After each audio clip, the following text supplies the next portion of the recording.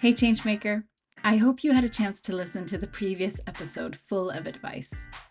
This is part 2, an episode to help you on your journey as a changemaker. This one dives into your personal perspectives of being a changemaker, how to manage hopelessness, take care of your mental health, how to manage uncomfortable work, and so much more. I really hope that this episode will help you connect with your own power, the power that will drive change. My name is Julia Wicklander. Welcome to the Hey Changemaker podcast.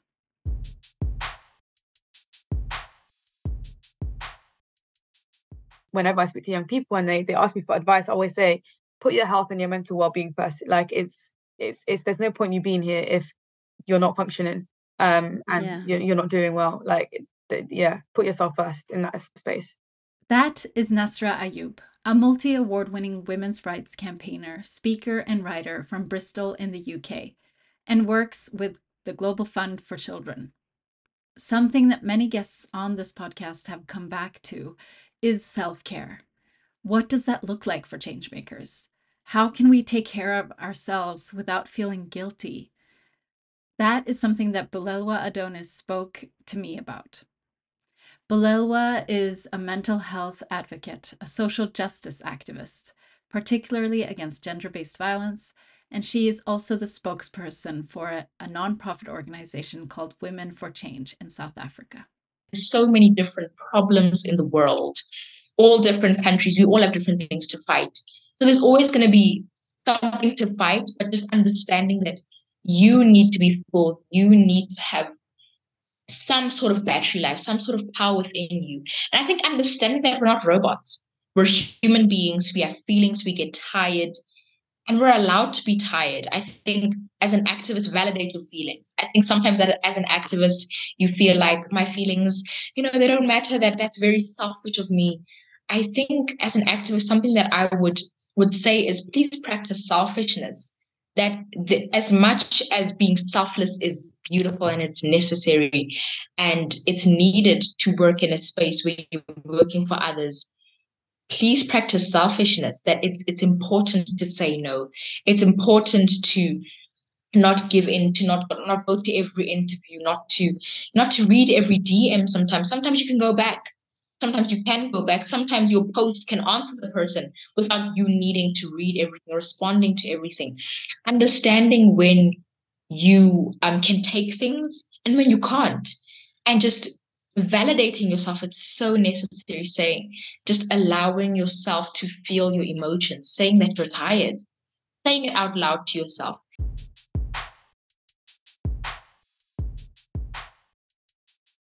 Once you start creating change, you are making the ones that are perpetrating or creating injustices uncomfortable.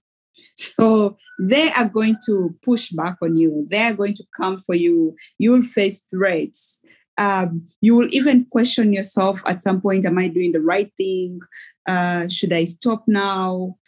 Sometimes even this work will not pay you, Sometimes you will go through depression. Sometimes you'll feel alone in this work and journey, But my advice is persist and resist. Persist and resist. And even in your persistence and resisting, do not forget to take care of yourself. Do not forget to take care of the people that you work with, the people around you. I always ponder on the words of Audre Lorde, self-care is not self-indulgence, it is self-preservation. If you do not preserve you, it will be difficult to sustain the work. So invest in self-care, invest in self-care, invest in self-care. Yeah, That's all. That's Ria Williams-Uyada, a feminist peace builder and changemaker from South Sudan. So much of this work requires us to take time to care for ourselves. Yet in the midst of the pain we witness and experience in our work for human rights, gender equality, peace, social and climate justice, it's easy to feel hopeless. Hope is the one thing that needs to stay alive to fuel our work. Without hope, it all gets very dark, and it gets impossible to see the change that we want to create. Lina Abarafe is a women's rights activist, speaker, and writer with decades of experience in gender equality and development work around the world. This is what she says about hope. It's about the micro interactions. It's about the very small stuff. If I anchored my hope on major policy change, those things are possible, but they're long term. Or rights that are gained, or discriminations in society that are eliminated. I can't anchor on those things. It's really about the minute sort of interactions I have with individuals, a conversation I have with a young woman, a little program that I'm able to run, or a small pocket of funding I'm able to channel here or there. Or even with the words that I use and the articles I write, sometimes one person will come to me and say, I never thought of it that way. And I think, okay, that's great. And I measure in those micro changes and micro moments, because I think it's through those micro moments that we build the momentum for a movement. The idea that like everybody starts to say, oh, wait a minute. That's not what I expected, or that's not how I thought about it before. And they start to think differently. And it's the cumulative effect of all of that that's going to create this wave. What is a movement if not a bunch of people who are willing to move and move in the same direction, one would hope. So I think it's that those types of conversations, something like this, where a spark is ignited. And even for me, it happens all the time, where I'll be talking to somebody and we'll come up with an idea together. And I think, that's magic. That wouldn't have happened had we not had this conversation. So that's the type of stuff that keeps me going. And also, I don't see paralysis as an option. It's very easy to say, well, I can't do anything, so I won't do anything. But, there's going to be a thing where you say, all right, I can't just sit here. I can't sit here and let it go by and pretend it doesn't involve me and pretend that I'm not needed. And I think it's that feeling of the inability, maybe I have a high energy level. It's the inability to be idle, to say, I don't do this anymore, maybe at the expense of my own health and sanity, like I did back 20 years ago. But, I still will do it. And if it makes a difference to one person, then that's good enough. I love Lina's reminder for us to see the change we are achieving through each step, even if it's small. And just as we heard in the last episode, go back and listen to that if you haven't yet. There is so much power in building community, to sustain solidarity, and to be able to see the change through each other and get those reminders from one another. Selena De Sola is the co-founder and president of glasswing.org, an organization that addresses the root causes and consequences of poverty and violence in 12 countries through community-based education and health and youth empowerment.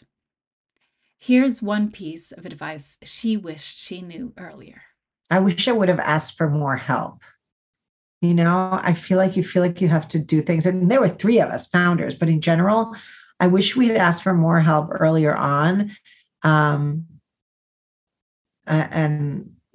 think that's one of them. And then the other is, I wish even earlier on, because we've learned along there, just asking more questions and more frequently.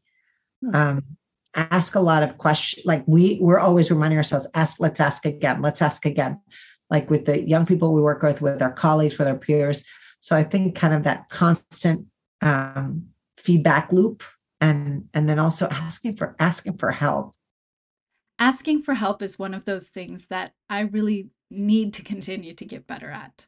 Somehow it's so easy to feel like we don't want to burden others, or that we believe that we should be able to accomplish it all ourselves.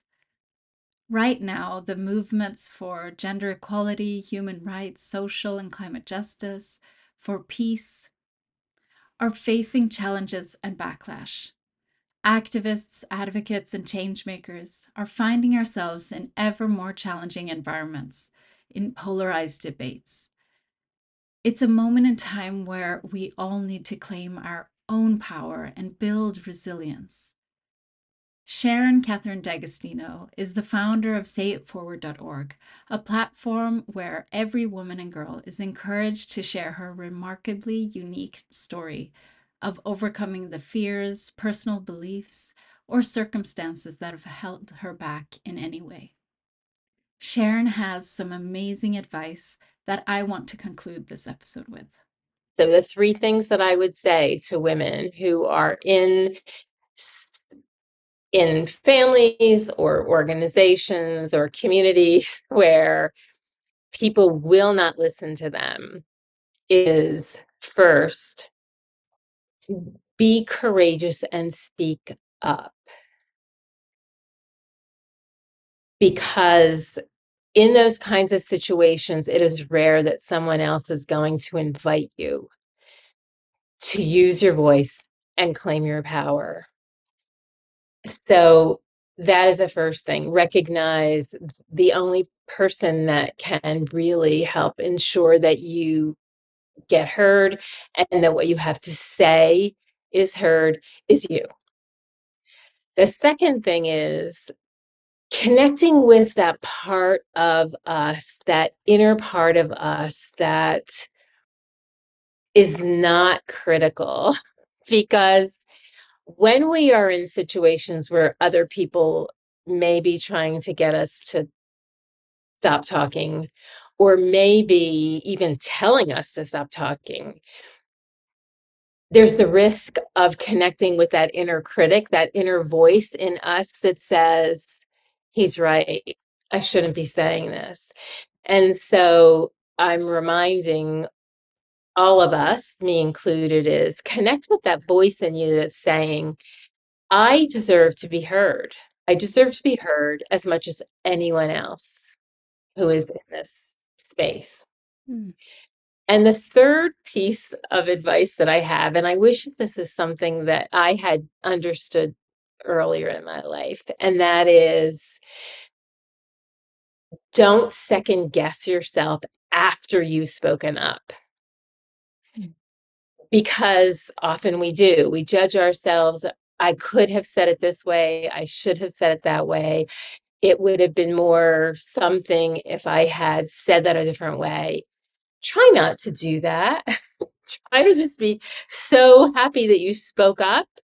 And if there's some lesson you learn about some way that you would say it differently the next time, then make a note of it. And next time, say it that way. But we can be our own harshest critics. And I believe that's especially true for women. I appreciate Sharon's advice so much.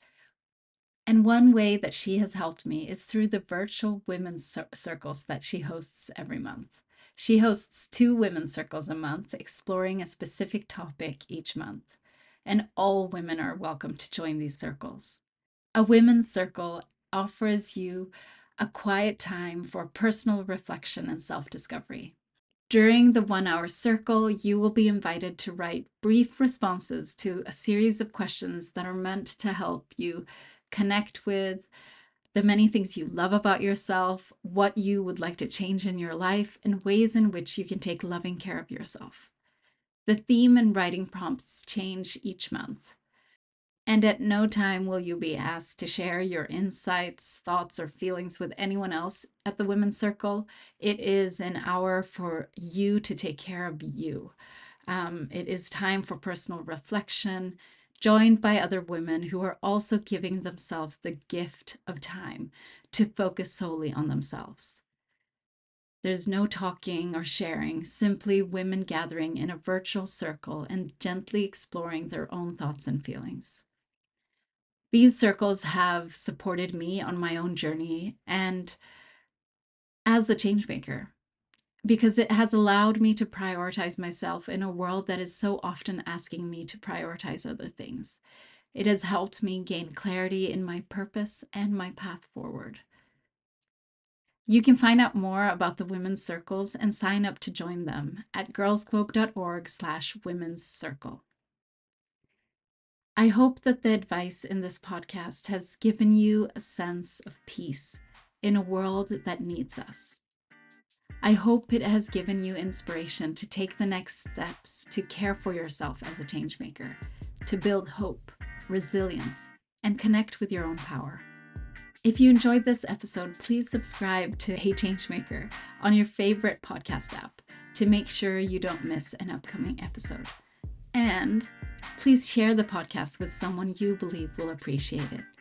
Thank you so much for your support and for being here on this journey with me, Changemaker.